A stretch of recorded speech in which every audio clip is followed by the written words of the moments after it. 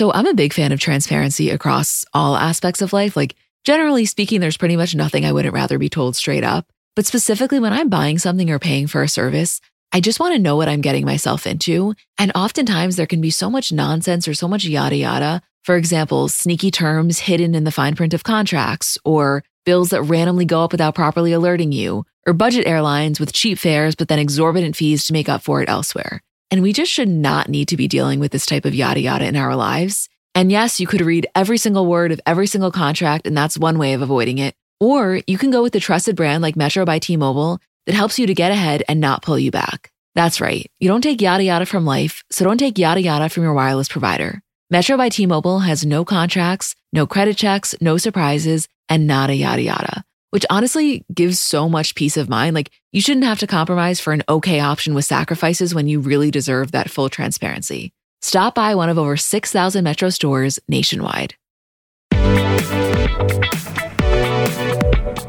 Hi guys, I'm Emma. And I'm Isabel. And welcome back to another episode of Comments by Bravo. Hey Iz. Hi Emmy. So I feel like I want to start out by saying last week we released our Bravo episode on Wednesday instead of Friday. And we basically posed the question to all of you of, how do you guys feel about a Wednesday release? And I have to tell you, the overwhelming response was a hard yes to Wednesday. I hear the few of you that said you liked the Friday one better, and I respect that, but I'm telling you, it was like a 98% influx of people saying you have to do Wednesday. Yeah, and remember guys, this isn't forever. The show's schedules always are changing, so we'll go with the flow, whatever makes the most sense. I want to start out with Salt Lake City. I can't wait another second to talk about it. Is that okay with you? Yes, but before we do, I have some very interesting information I would like to share with the class. Yes. So last week, we had a deep conversation about trustworthy narrators. And I posted on our story a question box saying, who do you guys think is the most trustworthy narrator?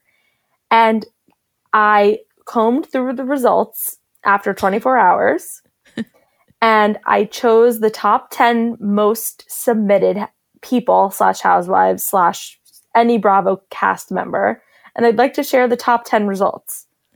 I know for damn sure Kandi Burruss is in that list because I saw her name pop up so much in that question box. I gotta tell you guys, there was a bunch of random names sprinkled in there that I just had to believe in my heart people didn't understand the question because, you know, Teresa as trustworthy narrator is just not gonna fly. Let's hear it. Okay, these are the top 10 in no particular order. Heather Gay, Kandi Burruss, Danielle Oliveira, Kyle Richards, Cameron Eubanks, Robin Dixon, Paige DeSorbo, Gina Kirschenheiter, Dolores Catania, and Garcelle Bouvet. Yes. What a spot-on list. How satisfying is that list? That is so satisfying. And I have to say, I think I agree with almost every single one of those. I do too. And I don't even really feel like I'm missing anyone. Yeah, wow, that felt really good to hear that list. And I very much agree with those findings. Me too. Okay. Salt Lake City. Yeah, it's getting crazy. And I have to say as well, I am getting increasingly more frustrated with the Meredith's father's memorial storyline because Whitney is missing the point so severely. Everybody on Twitter had the overwhelming same thought that we are watching a show where there's so many other storylines going on behind the scenes of these women's lives. And we're honing in on something that, in my opinion, is simply a miscommunication. All it takes is, to me, the answer is Meredith was away for a couple of days for the memorial. Whether or not the moment that Lisa called her from the bus, she was literally in the service is semantics. And Lisa sort of made it up in her head, hey, I'm so sorry I'm calling you to bother you, but this is happening with Jen. Meredith never said, I can't talk, I'm in the middle of something. She said, thanks for calling me, I'll talk to you later. She was probably with her family. And that right there solves the whole fucking issue. When Lisa said on the phone to Meredith, and I hate to even go back to this because, like you said, it really is semantics. She said, Meredith, I'm sorry to bother you. Go be with your family. Meredith could very easily have been with her family and it wasn't the exact moment. Like, it's just such an unnecessary detail that we are harping on. And yes, do I think that Meredith could have squashed this a little bit more easily? Yes, I of course do. At the same time, though, I really understand her frustration. I really get it. If somebody was doing that to me with my mom's Shiva at a time that I was already so emotionally distraught, I think I would have had the same reaction that she did. So I can't even be that annoyed with her. Of course. And it's also why they're so curious. They're curious because they think she wouldn't want to be there when the stuff with Jen went down. She said it herself. You think if I knew that this was happening, I'd want to miss the show? Hell no, I don't blame her. Of course she wouldn't want to miss it go down. Right. She would feel like that's her hard work coming to fruition if she really had something to do with it. But as we discussed last week, the Meredith calling the FBI plotline just is so outrageous. And in my opinion, I mean, Jen was hilarious this episode and really added a lot of comedic relief, but no one's focusing on her being on trial. Nobody's focusing on Mary's church. Nobody's focusing on anything else except whether or not Meredith was at her father's memorial the exact hour that they were on the Sprinter van.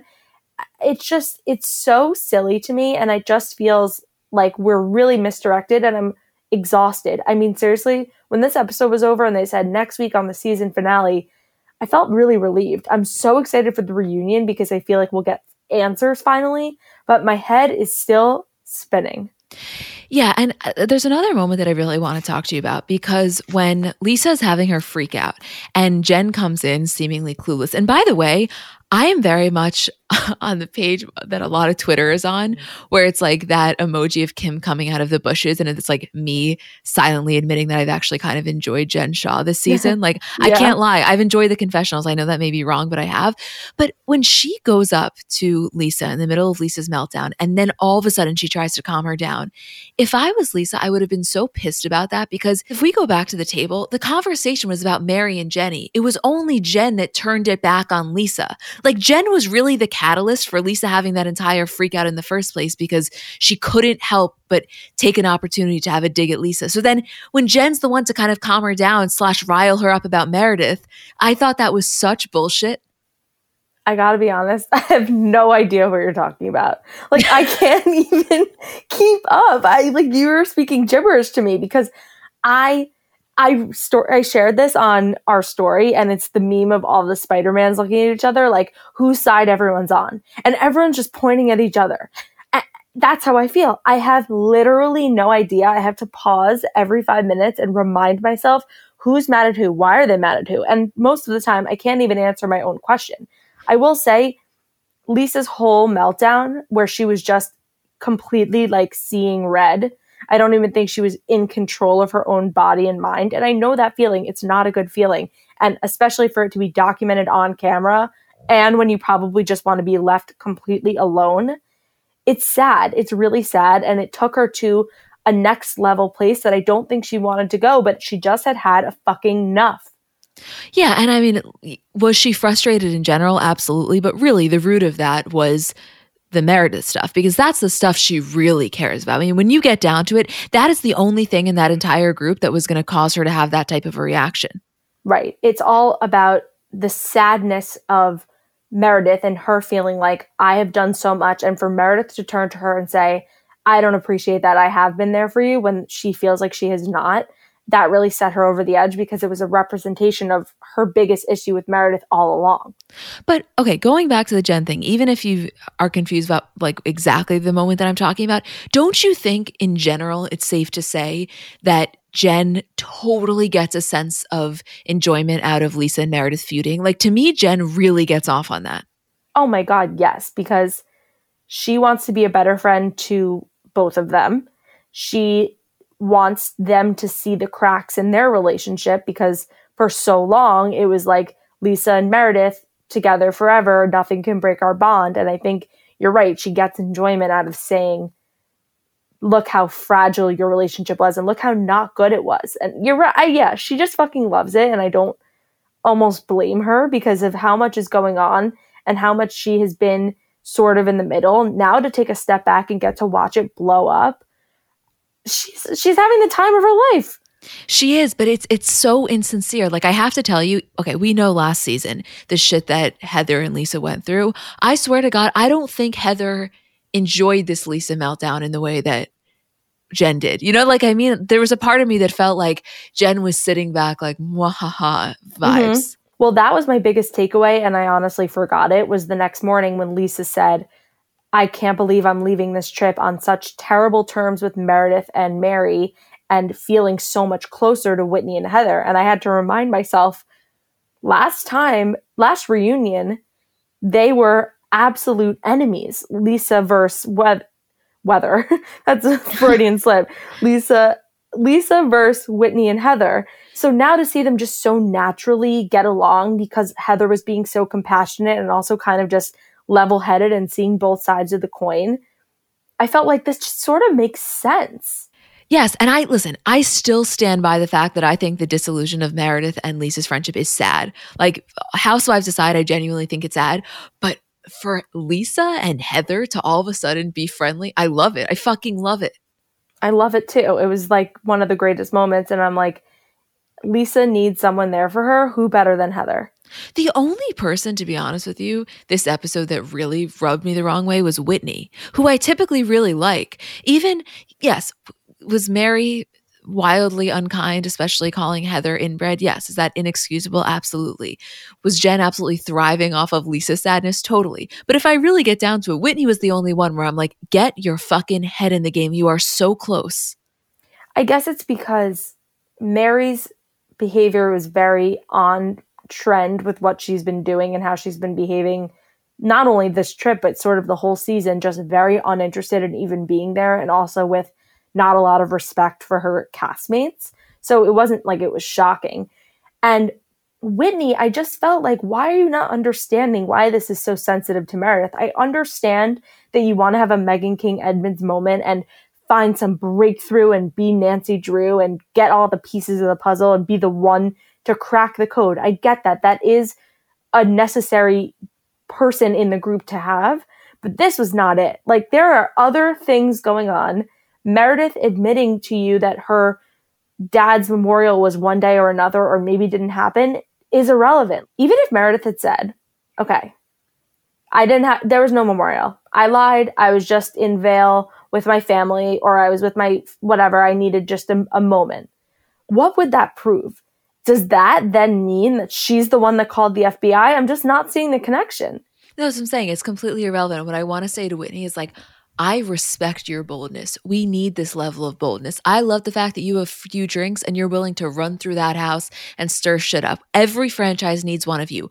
But the second it's a little bit misdirected, you're losing your credibility. And I want you to have your credibility more than anyone. You know what I mean? Like, we want you to be a reliable instigator.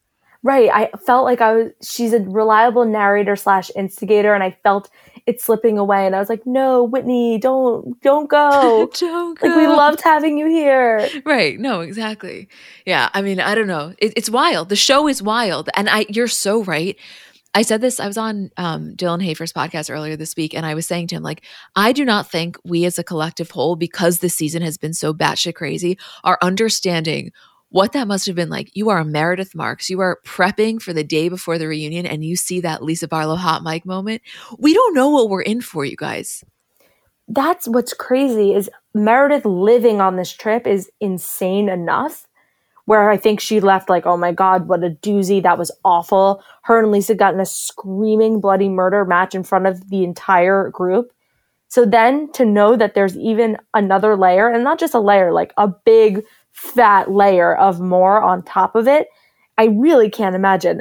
By the way, this reunion is going to be confusing, but also just so multi-dimensional in a way, because I feel like everyone hates each other but also loves each other. Like, I'm so unclear.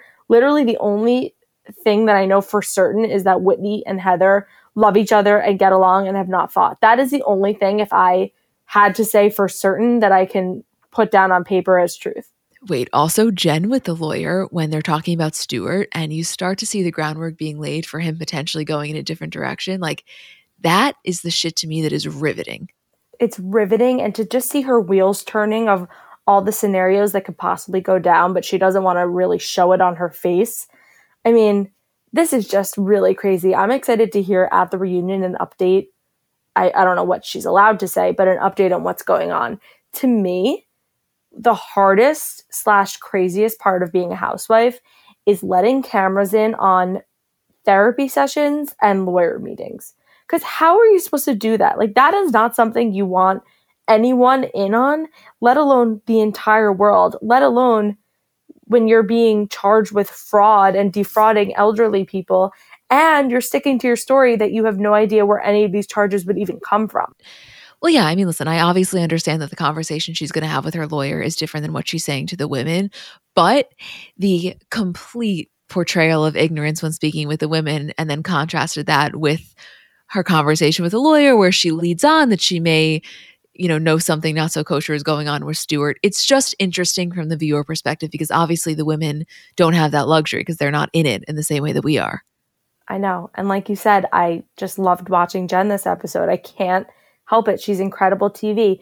Also, watching her at Mary's church, I thought was a dynamic that we needed to see because they talk so much about the church and how everyone praises her and believes that she's God or like a godlike figure. But then for Jen to go there with an invite and see sort of the operation with her own two eyes, and also not even just understanding maybe things that are wrong in the church or things that have gone on, but also understanding why Mary reacts certain ways in certain situations when she's treated one way while she's at work every day of the week versus when she's on this trip to Zion.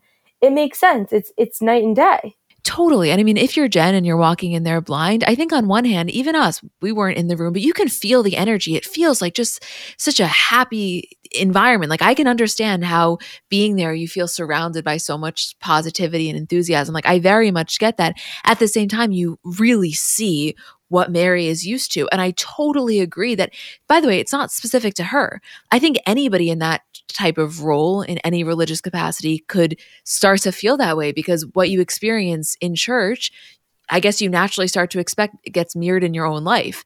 And like she just, in my opinion, that's why when we go back to that episode, however many ago, when Whitney quote talks out of turn to her and you see Mary really lose it on her, like that to me makes so much sense after watching that scene. Yeah, it might be a stretch, but I feel like many times before I've seen husbands or wives of big singers and celebrities or athletes talking about when they come home from a tour or like a season of whatever sport they're playing.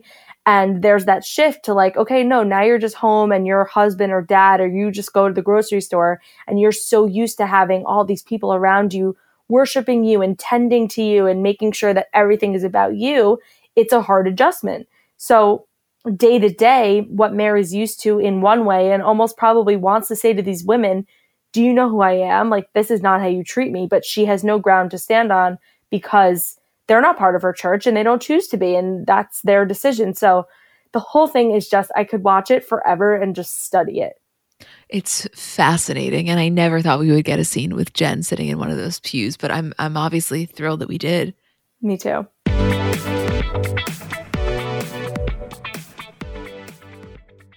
Okay, so if you've been listening to the podcast for a while now, there are two things you probably know about me. The first is that I am a diehard OG Skims fan. Like, there have literally been times where we've had to pause a recording because a certain product dropped that I needed to buy. And second of all, historically, I kind of just never wear a bra.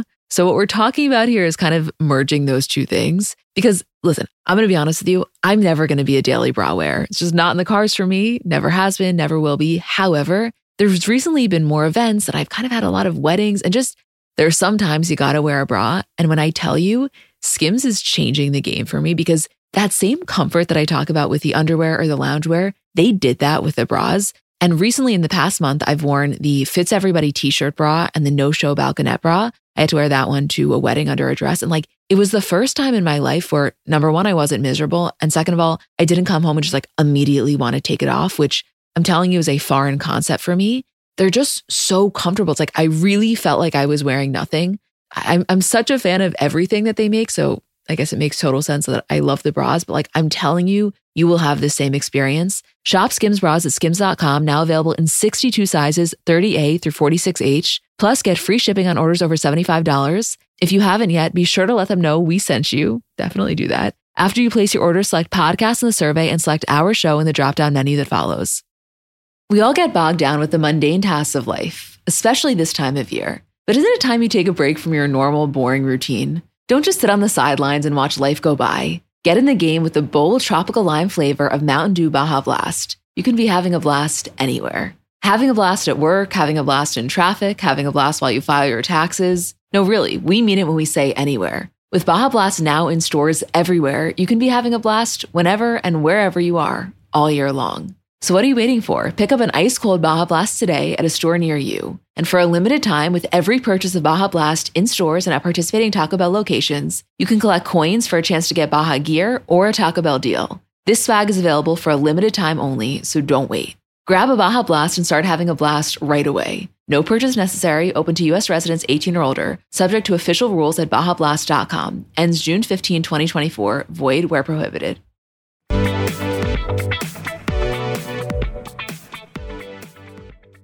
This was a really good episode of Summer House. Like, nothing crazy. It was definitely more calm, but I enjoyed every second.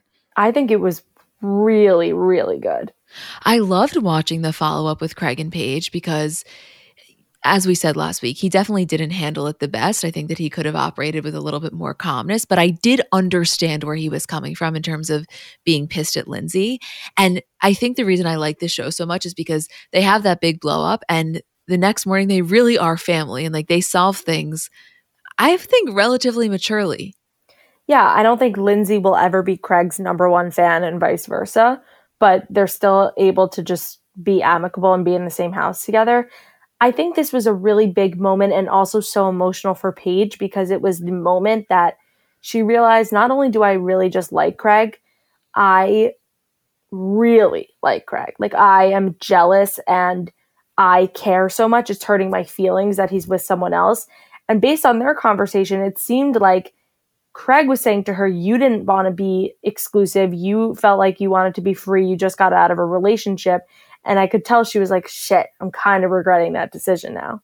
I know. And listen, of course, I hate seeing Paige sad. At the same time, though, I almost felt like this experience was so necessary because it fast-tracked her almost to coming to terms with her real emotion. Like, I know if you are listening to this podcast and you were watching that episode, you can relate on some level to the feeling of having a pit in your stomach when you find out something about a person you liked, but you did not acknowledge or realize how much you liked. And it's not even like it's a terrible thing. They didn't necessarily do anything wrong, but you have that moment of like, oh shit, I am down bad. And Paige was having that realization. She just happened to have it in front of, the world.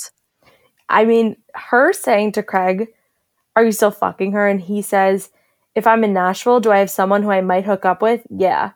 He is talking about Kristen Cavallari. That is the most wild thing. And on top of it all, the fact that Paige's version of a Kristen Cavallari is Andrea, who has never worked harder or been cuter than the last 2 episodes. I get why her decision was so hard, but I also see how this is like, how did I end up here? No, of course. And the thing is, I do think that she likes Andrea, enjoys his company. Although, do I think that she was more willing to kind of give him the time of day because of the pain that she was in over the Craig thing? Of course, that's only natural. Yeah. Like, here's the thing. It's very atypical to be in a situation like she was with Craig where you find out something that, again, wasn't wrong, but it hurts you. And then you just so happen to have like a 6'3" gorgeous man who's doting on you. So, of course, she's going to lean into that. She's only human. I think it was 6'4", so just don't deprive him of that inch because it's very important. I would never. I'm so sorry. Thank you for that correction. No, but I mean, it's true. You can see she really is like, God, I love this guy. You know what? And I love him too. Okay. I love them together. I don't care. We got a few DMs of people being like, I think you guys are off. Paige is so much better than him. And I agree. I think Paige is a superstar, but I think he's a really sweet guy. I don't know. I enjoy them together. Yeah. Did I not love that his first instinct was to kind of scream at Lindsay and also tell Paige you're being weak? didn't love it. And it brought out some of his toxic behaviors that he had when we saw him in a relationship with Naomi. And when we saw him screaming at Madison at the last reunion, maybe they had a few too many drinks. That's fine. But when you really boil it down, it was only because he cared so much about Paige, but wasn't able to express it because he couldn't say, like, that's my girl, I love her, she's my girlfriend. They still were in this sort of gray zone. Mm-hmm. So, and also couldn't vocalize, like, we have something different, we have an understanding, we get each other, we communicate. It just was like kind of a clusterfuck. And seeing how they are together, not just even alone in the show, but now that I've watched them on socials and listened to them on the podcast together and listened to her talk about their relationship separately, just like on Giggly Squad, it's so good and so works. And I love it. And I can't wait to see people's opinions when they see them on Southern Charm as a way more established, concrete, comfortable couple. Completely. I also agree with what Paige's mom said, where I do think sometimes guys almost take a step back until they really know the direction. Like I know there's this phenomenon of if he wanted to, he would. And on some level, of course, I agree with that. But I do also think a lot of times when men are dealing with women, they're less willing to show their colors initially because they want to make sure that they're not going to be humiliated. Like I think that men are really afraid of humiliation and they try to avoid that at all costs, which is why sometimes they're less willing to be vulnerable. Totally. I mean, Paige's mom, what a cutie. Her and Luke are in competition for Ketzel of the Week. Yeah. Luke, wait, by the way, we really came around on Luke. Because he's not really around, and also he's not in any drama. So when you just let him be and he builds a fire and builds an igloo and donates to the animal shelter for Amanda's birthday, what's not to like? I know. Wait, I want to go back to the Amanda Kyle thing for a second because again, I know. By the way, wait, hold on. I have to say this. How much harder is it to discuss this knowing they got married? Like as the weeks really hard. No, as the weeks go on, it's getting increasingly more difficult because it's like if they're happy, I want them to be happy. Like I don't want her to be reliving this season and feeling regret or like second guessing her marriage. But at the same time, it's like he had so many opportunities to not fuck up and he just was incapable. I saw her interview, I think it was with Bryce Sander, where she said, I'm not watching the episodes, which I think is a really smart decision because it will definitely bring to the surface issues that probably are still there and were not completely fixed because there's just no way. I don't know. It's hard to discuss it because I also feel like her narrative is, will she or won't she? Saying, is there a sign from the universe that I shouldn't get married? Seeing him not get her birthday present and then them booking a quick trip on his cell phone while they're all upstairs during her birthday party. Like that is not a good feeling.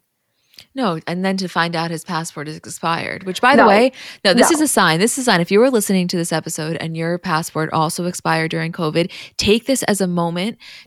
I know it's so goddamn annoying because they make it so difficult. Get your shit together. I'm telling you guys, if you have been putting it off, let Kyle be the example. You could have a trip to the Bahamas that then gets canceled. So not worth it. Don't be a Kyle. If you accidentally forget to book your fiance a trip for her 30th birthday, you want to be able to go anywhere. Right. Your passport should not be the stopping factor. Well, there's a lot of things that shouldn't be, but at the very least, let your passport be up to date. Yeah. It's just sad. No, it really is sad, though, that she, even in this episode, she's saying, like, for one time, I just want my birthday to be made somewhat special by Kyle. Like, that is a shitty feeling. She doesn't deserve that. No one does. And it's not that I ever think she should have made his birthdays less special. I just think that he should have reciprocated in that same way. Like when you're in a relationship with someone, you want that energy to be matched. God, it's so hard because I feel like when they're good. They're great. There were so many moments where I was just catching them on camera throughout the whole episode, nothing about them. And they're just like having so much fun and talking and laughing and he's carrying her around. And we don't get to see that as much because I guess it's not as interesting.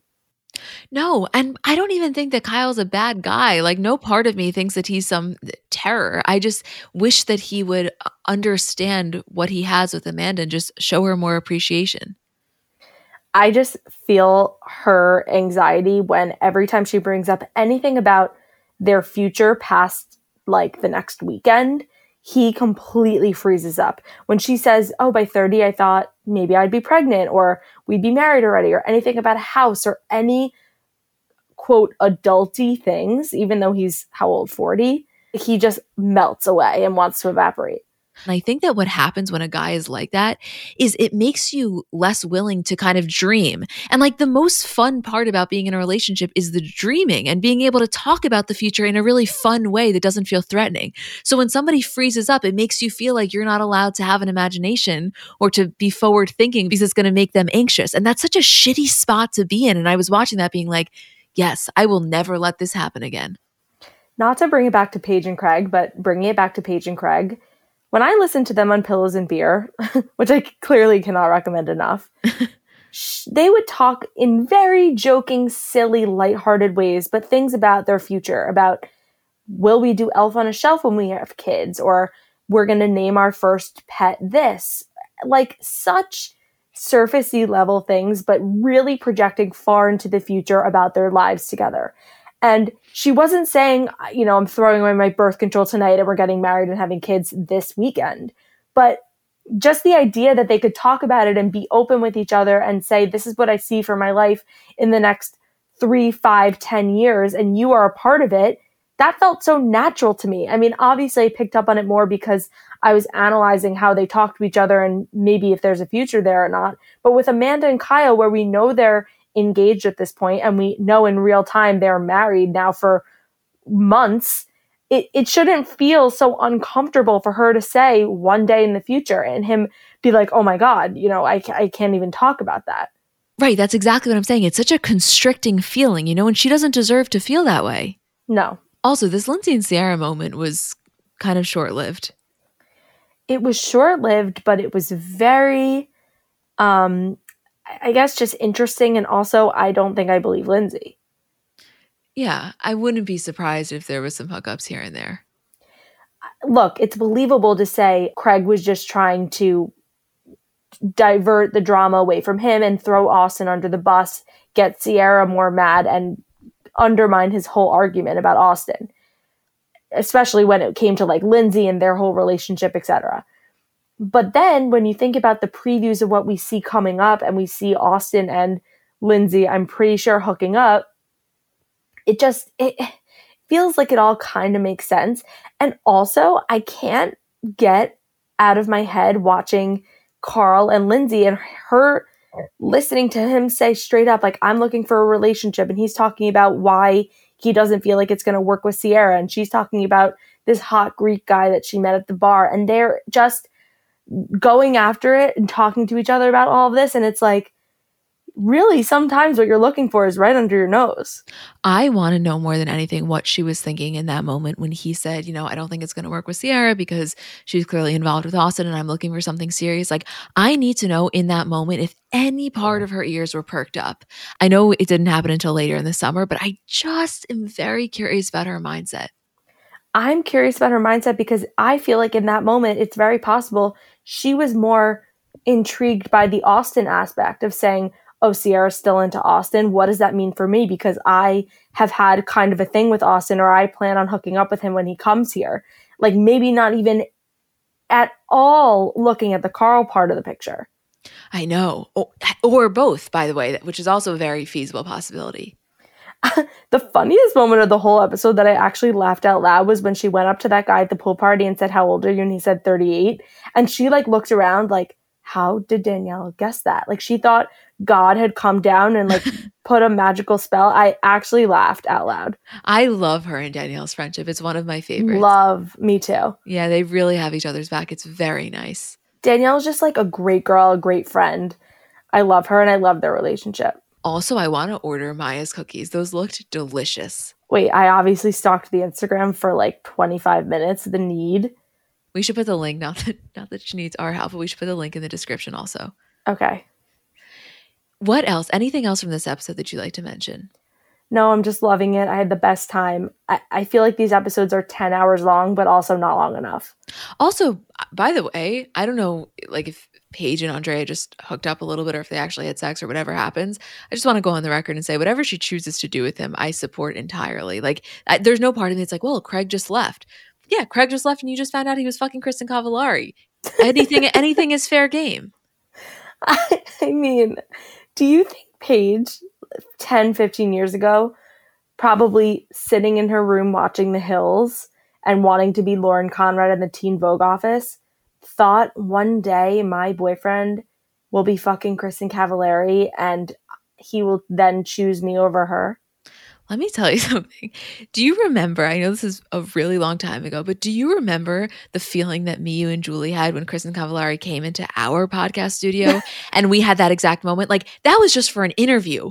I could not imagine if all of a sudden I was in a love triangle with her. Like, this was our reality television queen growing up. There was nobody cooler. Her and Steven on that car. I mean, you guys remember those were the glory days. The feeling I had when I saw her going live with Austin and Justin Anderson and Craig on Instagram, just knowing that she even knew what Southern Charm and Bravo was made me feel some type of way. So I cannot even imagine how she feels. Also, I'm on the Need blog, which is Maya's cookies. She makes a brown butter snickerdoodle. No, we have to get that immediately sooner. I'm like a little distracted. Yeah, we got to get that. Okay. Are we going to Miami next? Please, please, please.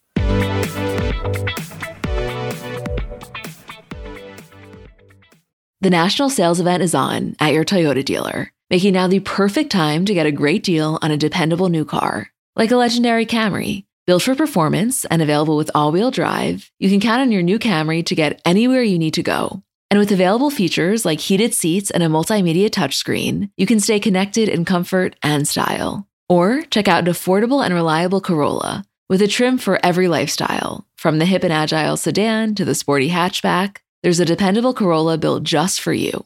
Plus, both Camrys and Corollas are available in hybrid models. So no matter your style, you can drive efficiently and affordably. So visit your local Toyota dealer and check out amazing national sales event deals on Camrys, Corollas, and more when you visit buyatoyota.com.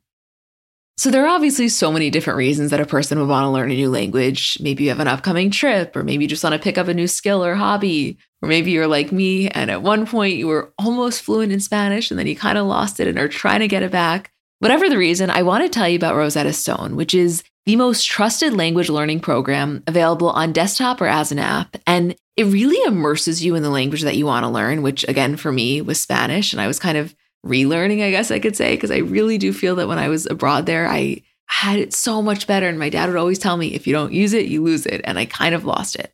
So first of all, number one about Rosetta Stone, they have been the trusted expert for 30 years with millions of users and 25 languages offered. Second of all, it's fast language acquisition. So they immerse you in many ways. It's no English translation. So you're really learning to speak, listen, and think in that language, which for me, that's when I always could feel it clicking, when I noticed myself really thinking in the language. It's an intuitive process. So you're picking up a language naturally, first with words, then phrases, then sentences, and it really is designed for long-term retention. Also, speech recognition. So they have a built-in true accent feature that gives you feedback on your pronunciation, kind of like having a personal trainer for your accent. It's convenient. There are desktop and app options with audio companion and ability to download lessons offline, and it's an amazing value. A lifetime membership has all 25 languages for any and all trips and language needs in life. That's a lifetime access to all 25 language courses Rosetta Stone offers for 50% off, which is a steal. Don't put off learning that language. There's no better time than right now to get started. For a very limited time, Comments by Celebs listeners can get Rosetta Stone's lifetime membership for 50% off. Visit rosettastone.com/comments. That's a 50% off unlimited access to 25 language courses for the rest of your life. Redeem your 50% off at rosettastone.com/comments today.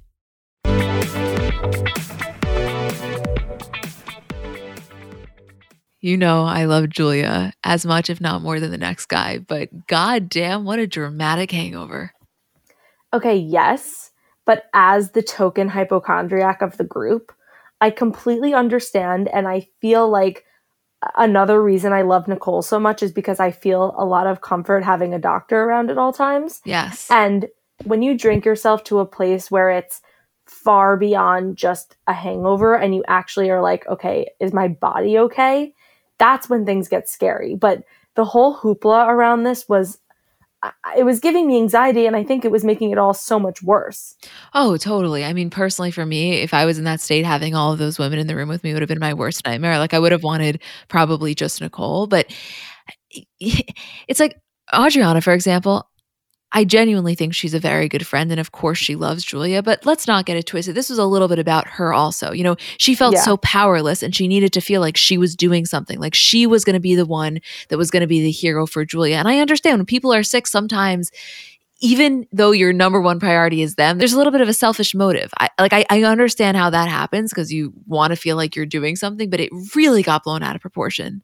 Totally. And then on top of it, Adriana not knowing at all really how to handle it well. Like everyone else sort of had a better idea of a plan, but she wanted to be the one to execute it. I mean, she's on the phone with one of those concierge IV doctors who comes when you need a vitamin C boost or you have like a little bit of a hangover. Whereas Nicole's like, okay, we got to get an ambulance here. We need specific this. We need to get her vitals. Adriana's like, oh, there's a little lady in Sag Harbor who could be here in an hour. That is not what we need right now. This is not just to get some collagen so we look beautiful for a photo shoot the next day. Like, this is like a serious situation.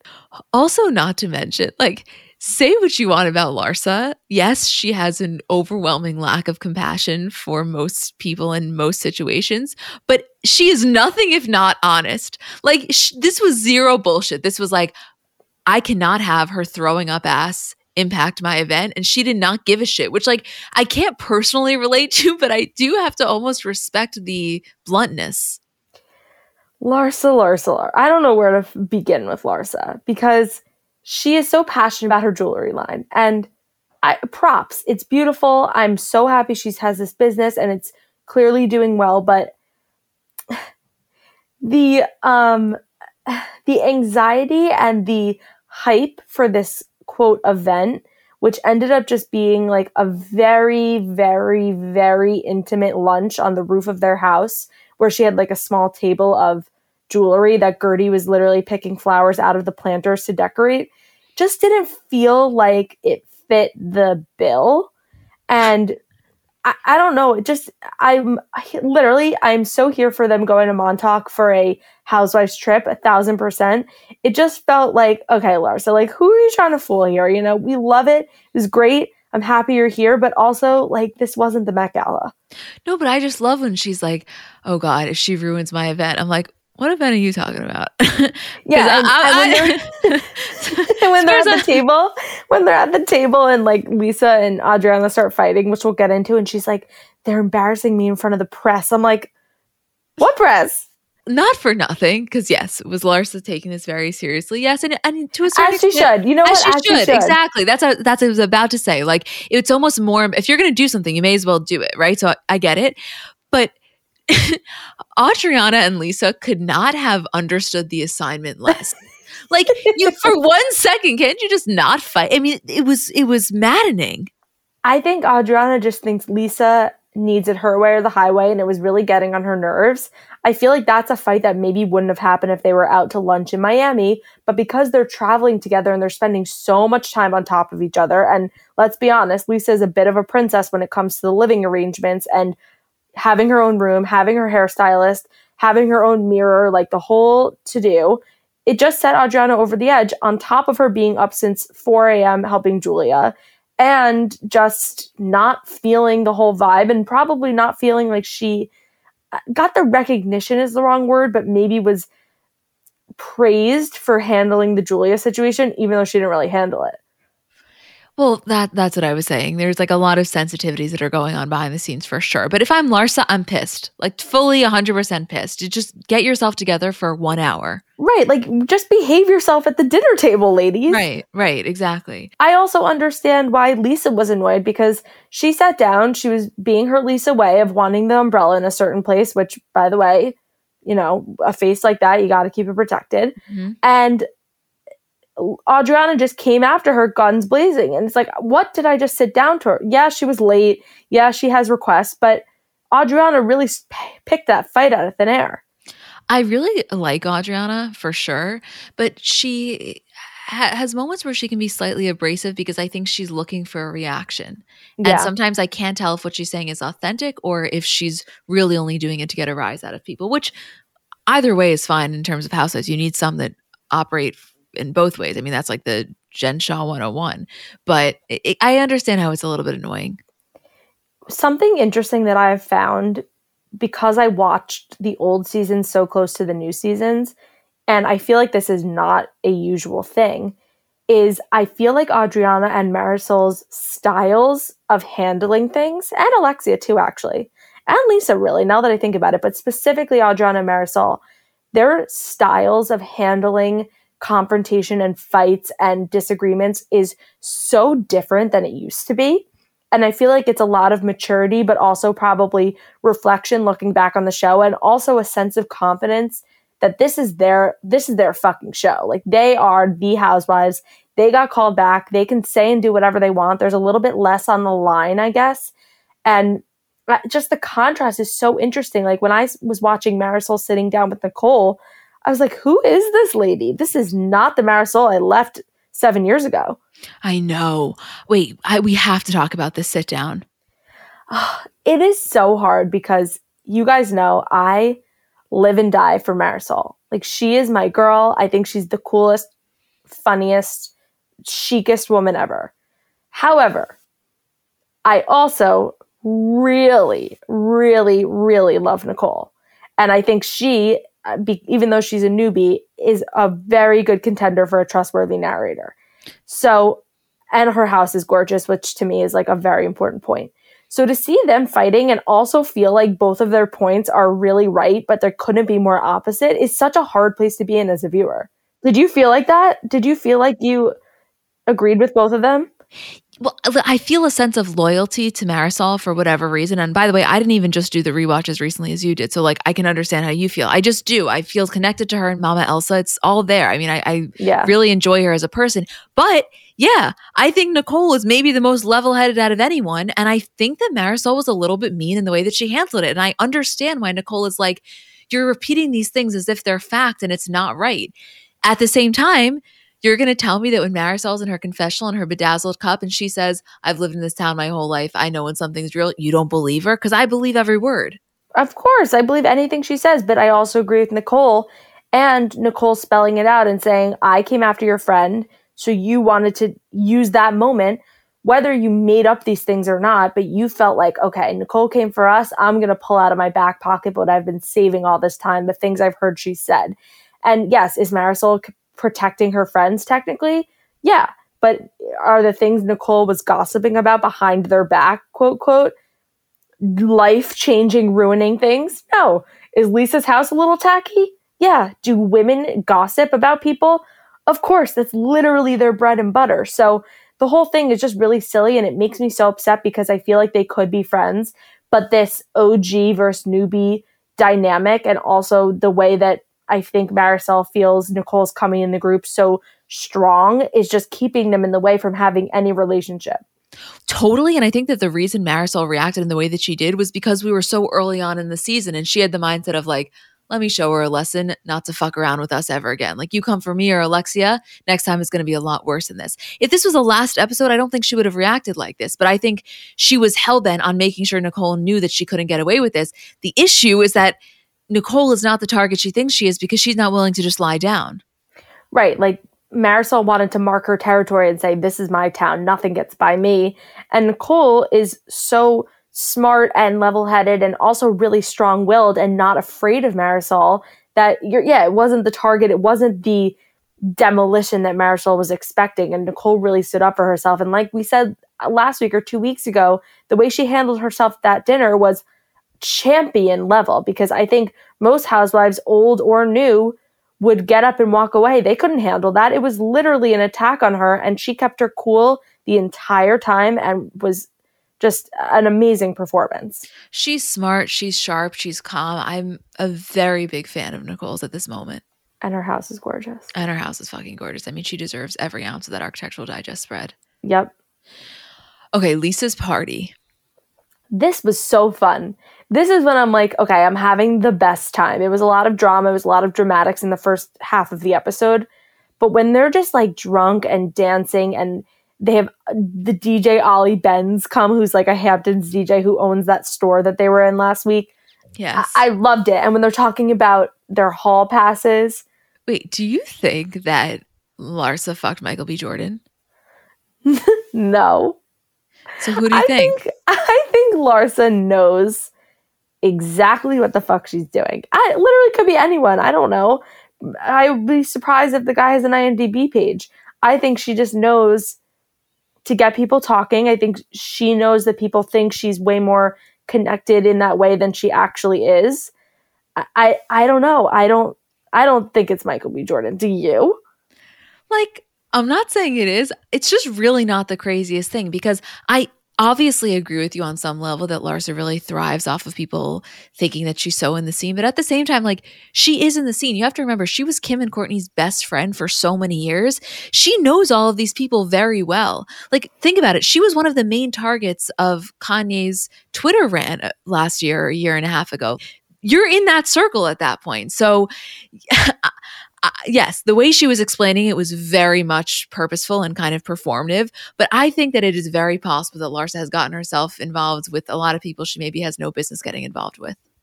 I just feel like if it was him, she would have spilled the beans years ago about it. But I don't know. She is such an interesting creature. She's such a good housewife, though. Like, yeah, she is. You and I had such strong feelings, and I don't even think that they've necessarily changed, but I'm just so here for her in this capacity. Well, she's a perfect example of a housewife that you wouldn't necessarily want to be friends with, but she could still be your favorite kind of housewife. Totally, totally. She falls in that column of our list, our many lists that we have. Also, Lisa trying to get everyone on board with Lenny. Like, just let the mouse go. Also, wait, did you just casually quote Sutton? I mean, yeah. What else did I do? Wait. Also, the preview for Adriana talking about Kanye's dick to Larsa. No. Talk about timely. I was about to say, I cannot believe this episode is being released in the height of the biggest Kim, Kanye, Julia Fox stuff ever. I have no words, because I think this is when the Kardashian mentions start to come, because we also see Adriana screaming at Larsa, "You came with a Kim Kardashian ass, you'll never be Kim Kardashian." Adriana did her homework and she showed up ready to go. And as soon as Larsa started rubbing her the wrong way and they started making these little digs at each other, she said, "Game fucking on," because if anyone has dirt on them out that I can find with a quick little Google search, it's Larsa Pippen.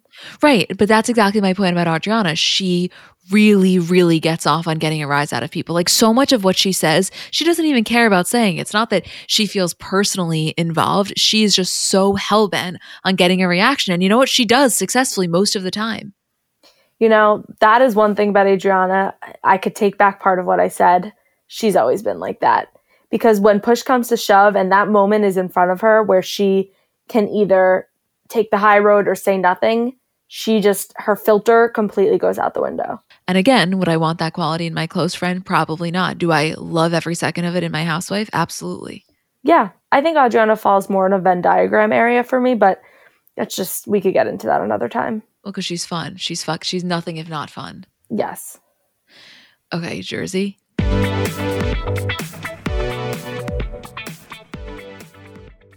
Tired of not being able to get a hold of anyone when you have questions about your credit card? With 24/7 US-based live customer service from Discover, everyone has the option to talk to a real person anytime, day or night.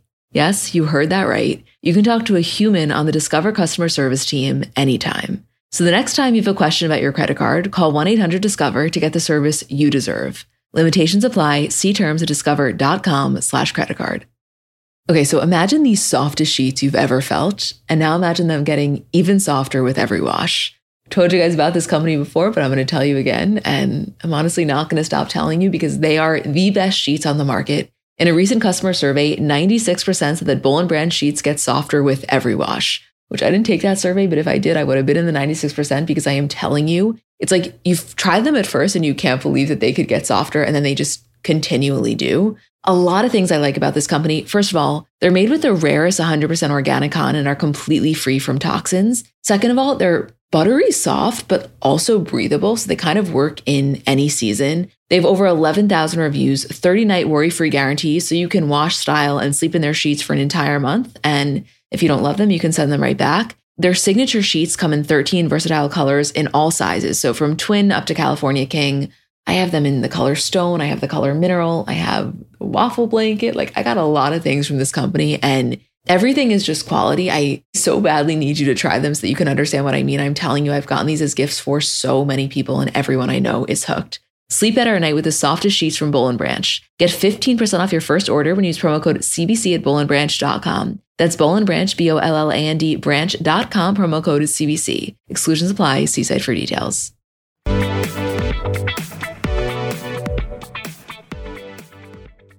These first about 10 minutes of Jersey felt so much like the old OG episodes where we were seeing family dynamics without any buffer, like a peek behind the curtain like we'd never seen before. And I felt that again. We were right back in season 1. Oh, yeah. And what a powerhouse Gia is. I really think that she stood up to Joe in such a more successful way than Teresa probably ever has because she was able to maintain her eloquence and just really be so sharp on her point. It was very like satisfying to watch. I feel like Gia has learned a lot watching Teresa because she's totally her role model and she respects and loves her mom more than anything. Don't get me wrong. But I also think she can kind of feel Teresa's shortcomings of not wanting to stand up, not just to men or to Joe Giudice or to her brother, but in general. Yes, Teresa's a fighter, but not always in that way, standing up for herself. And I just think Gia really, really has a voice that she's not afraid to use. And she also is not at all intimidated by Joe. And I feel like that also comes from just this old school mentality of, you know, the men are in charge or they're the head of the house, and she doesn't buy into any of that. So that's why I also think for Joe to see his niece, who's this 20-year-old girl who's so much younger and is a woman, he says without saying, he did not know what fucking hit him. Right. And I personally found it to be really satisfying that he was so clearly rocked by her intelligence and by her unwillingness to kind of sit back. And like, don't get me wrong, I of course understand where Joe Gorga is coming from. I am not in the slightest a fan of Joe Giudice. And I think that every frustration he has towards him is completely valid. At the same time, though, it's Gia's father. You are never going to get her, one, to say a bad word about him, but second of all, to like allow you to make that your main platform, even if on some level she understands where you're coming from. This is her dad. What doesn't he understand about that? I think because in his eyes, it's so crystal clear to him that Joe Giudice is such a bad guy. And how could anyone ever respect him after what he did to my sister, to my parents, to my nieces? Like, he cannot understand how anyone doesn't see that point. And while all of those things can be true and also can be his truth, he has to put himself in Gia's shoes and understand that all 4 of the girls still have an incredible relationship with their dad. And I think Gia really understands what happened, but also, as she said, is really in the mentality of, it was 5 years ago. What's done is done. I can't harp on that for the rest of my life, or I'll never be happy or satisfied. Like, it's done. Both of them did their time. My dad doesn't live in the country anymore. My mom has moved on and has a new life. And things are sort of now settled down. We spent so much time, years and years, dealing with the anxiety of this. At what point can we just let it go and enjoy our lives? And I feel like he cannot get out of that mindset. And he also can't understand that not everyone feels the same way that he does. And I felt really deeply for both of them because I feel his anger and pain and his resentment towards Joe Giudice for what he's done. And I also feel Gia's pain and her sadness that her dad is still getting this after all these years and how much she loves him. Yeah, I mean, the thing that I want to say to Joe Gorga is like, isn't it enough for you that probably 95% of Bravo watchers are on your side about Joe Giudice's character? Like, isn't it okay to not have his 4 daughters also be on your side? Like, yes, objectively, most of us can see what's going on here. I just think that spending his energy trying to, you know, convince Gia or trying to win Gia over in this argument is just, it's unnecessary. Well, also, it's not right of him to go on record publicly anywhere trash talking the father of his 4 nieces, who he loves so much. He loves those girls. Specifically, he's such a close connection with Gia, but with all of them, he really treats them like they're his own daughters, or feels the way that he would feel about his daughters. So it's so hard to just say, Joe, you're allowed to resent him. You're allowed to have hard feelings. that is completely one thing. And I think Gia and the girls would be very understanding of that. But to then make it more of the public's business and to say nasty, terrible things about their dad on social media or to the press is like, that is a whole new level, because their shit is already aired out. There's pretty much nothing that's sacred anymore. They have made their whole lives out and available to the public. So to get your opinions out there when nobody is making you, or it's not something that needs to be said and can be dealt with internally, it's just like, come on, don't add more fuel to the fire. Yeah, exactly. And he was really incapable of not doing so. Yeah, I mean, just this whole scene, I hated it, but I also was happy it happened because it was sad that Gia wasn't speaking with her uncle when they are so close. And Gia really feels like she represents all of the sisters. She's the oldest. She has the relationship with him. She is the one who is old enough to be treated as a, quote, adult, which I think is, everyone's voice deserves to be heard. But in their family, that's sort of the way it works. And I'm glad he kind of had this reality check, because he did have a moment where he's like, who are you to talk to me like that? That is so disrespectful. Where were you raised? And then I think he had to take a step back and say, she's an adult. She's not a kid anymore. And especially with the shit she's been through, she's more mature beyond her years than anyone. Right, of course. And also from Joe Gorka's perspective, it's like he so understands the bond between a child and parent. Like, he absolutely idolized his parents. They were his everything. So to me, having that relationship should make him understand Gia's a little more, like loving your parent even with all of their flaws. Right. Absolutely.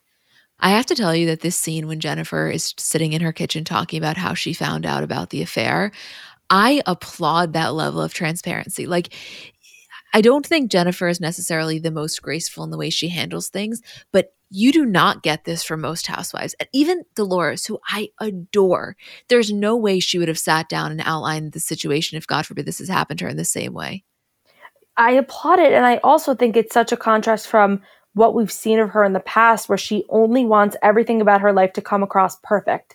And any flaws are not okay. She has a picture perfect family. And that was what gave her leverage to talk shit about other people's families. So for her to drop that and really not have that pride and just be honest, I think was the best thing that she could do. Because if she just kept trying to either cover it up or make it like it was no big deal or minimize it or minimize her own feelings about it, it just would have been like a whole thing.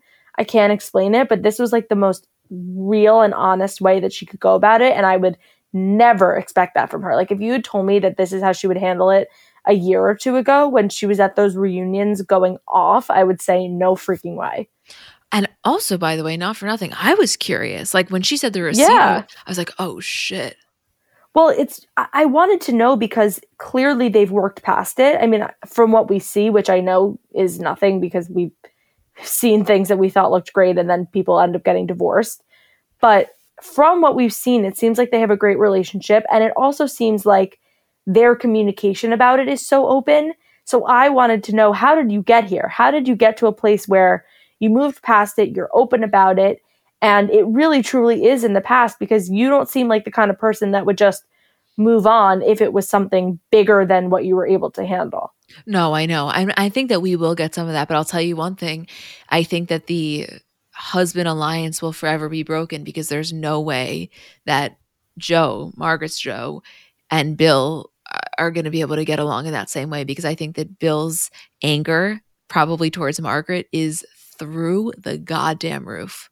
Solely on the realization that this is how his children will find out, because they wouldn't any other way. And that's what separates Margaret's situation from Jennifer's, is that Margaret wrote a book about it. So anything that was out about her life, she opted in. She said, this is the stuff that I'm okay with my children or my husband, my ex-husband, my mother reading, and I will deal with that as hard as it may be.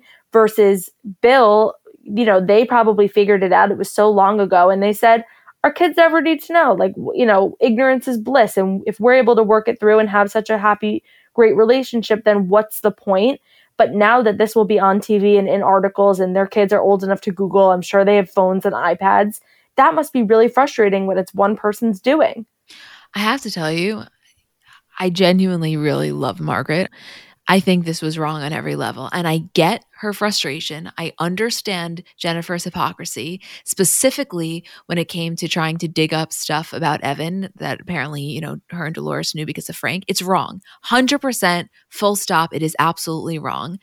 But this just feels really wrong too. Like, this was so many years ago. We know factually it happened. I can't get on board with this. Even though I can understand her argument, I still think it's fucked up.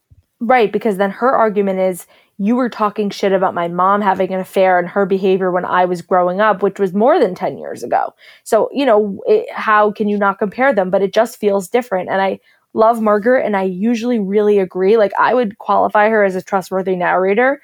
However, this felt so wrong. And then when she was saying, when they were at Dolores's house and she was saying, kids are resilient, you'll put them in therapy.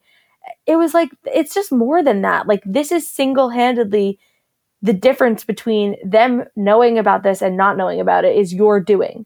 There's no outside factors here. Maybe would they find out? Maybe. Who knows? Who could say? But you single-handedly have put it out there when it was probably just murmurs among the community, and maybe the kids wouldn't find out. I know it's harsh, and I know it's hard for Jennifer for it to be out there, but all I can think about is the kids. I know. I mean, that was a pretty low comment from Margaret, and I have to imagine that in retrospect she would agree and hopefully take that back or say that she just said it in the heat of the moment. It was like objectively off. I can imagine at the reunion she'll say that, because for sure that comment will be brought up. By the way, everything you said I so deeply agree with. And as we were saying previously, I think the biggest difference is that like Margaret aired her dirty laundry to the world voluntarily. Jennifer decided not to. Yes, she's on a reality show, but there are certain things she decided to keep private. That being said, if I'm looking at it from Margaret's perspective for a second, I understand how she's thinking, wow, this is real ballsy of Jennifer, knowing what happened to her, to actively and currently try to dig up shit on Evan. Like, I get it. It's wrong of Jennifer. If you know what that's like to be on the receiving end of it, why are you so hell-bent on exposing someone else in that way? So, like, I get why it's wrong. And no matter what way I spin it, I still think it's wrong of Margaret, and I love her. I know. Like, why, if you know what's going on in your own home behind closed doors, why are you trying to make that a topic of conversation? Why are you trying to inflict that pain on someone else? And I think they were analyzing it in a way where if other people are going through things, it takes the attention off of her. It also makes people look like, well, not everyone's marriage is perfect and they have cracks in their relationships too. Like a deflection. I don't know. Yeah. The other thing that I wanted to say is, I mean, hands down, Dolores is my favorite cast member on Jersey. Like, I just genuinely adore her. Oh my God. I was a little surprised at the way she was handling this with Jennifer, just because, I mean, Dolores had been cheated on also. Frank cheated on her. Obviously, they worked through it. But like, I felt she was uncharacteristically lacking compassion. I think Dolores is just like a tough broad. Like, she just doesn't want to take the bullshit. She wanted to say to Jennifer, like, get it together. You did not come over here in a neon pink dress to hysterically cry in my entryway. Like, if you're going to show up, put on a smile and don't let it get you down. I don't know. I think she didn't want Jennifer to come across as like a crumbling mess over this and give it more power. I also think she was in a really hard position because she felt really bad for Jennifer. I mean, we saw her at Jennifer's house talking it all out with Teresa, really consoling her and getting the full side of the story. But as soon as she went shopping with Margaret and heard what was going on the flip side and what kind of shit she'd been doing, especially that Jennifer had called Frank or spoke to Frank and tried to get more information, which Jennifer admits to, that really rubbed her the wrong way. So I think her compassion just really dialed down. And that's, it's what you got to love about Dolores, that they were all just cuddling her and consoling her. It'd be like, there's no balance here. No, I get it. She is who she is. I don't want her to change that. It's just like, I understood from Jennifer's perspective. I had to imagine why that was jarring. Like, yes, it happened 10 years ago and she solved it, but still walking into the fire with these women after you were just confronted about it, something that had been laid to rest for the last 10 years. I get it. I get why you're a little bit shaky. I don't think that there was anything wrong with that. I don't know. I know Dolores' heart is so in the right place. I just felt it was a little weird. It was in Dolores' house too, so that like adds a whole other layer to the equation. Just watching this whole episode go down was such a different layout, because here we are watching Jackie really put everything aside and say, I will be here for you, Jennifer. You know what? You're a mother. I'm a mother. We're both castmates on this show. I've been where you are, probably a little different because the Evan things weren't true and it just was a rumor. But still, it affected her kids and her family. I get where you're coming from. So we're watching Jackie be such a good, nice friend. And Jennifer really like embrace her and say like, thank you so much. I need this, and lean on her. And we're also learning about what Jennifer's been doing behind the scenes before this went on and what she was doing to Jackie and still had malicious intent. And you're like, oh, come on, Jackie. Like, you don't even know what's coming. Like, you're really about to be stabbed right in the back, even though you're being so nice to Jennifer and really doing a mitzvah. It was to see how like both of those things were going on simultaneously was such like a different viewing experience, I feel like, than what we're used to. Not to mention Teresa coming into the mix and just really abandoning all sense of rationality. It's like, Teresa, I love you so much, but you got to be fucking kidding me. I saw a really funny tweet that it was a screenshot of the producer asking her, like, do you now see why what you did with Evan and Jackie was wrong? And somebody tweeted, like, you can see her brain cells trying to process the question. Yes, because she still doesn't get it. And it's like, just when you think Teresa is starting to get a little too savvy and level-headed, like the way she dealt with the Gia situation, she comes right back around and proves that she's good old Teresa that we know and love. Right. Again, nothing if not consistent. I'm going to put the link to that tweet in the description. Yeah, it's, oh my God, that extra another thing on top of all of this, of the comparisons to what Teresa did at Jackie's party. And she kept saying, no, it was a rumor, like thinking that was the distinguishing factor. It's like, oh my God, you will never get it. And it is so fun to watch you not get it. Right. I'm not sick of watching her not get it. It's like, I do it for sport almost, you know? I never want her to get it. As frustrating as it is, I never, ever want her to understand it, because I already can hear her voice at the reunion saying, what I said was a rumor and I was trying to be a girl's girl.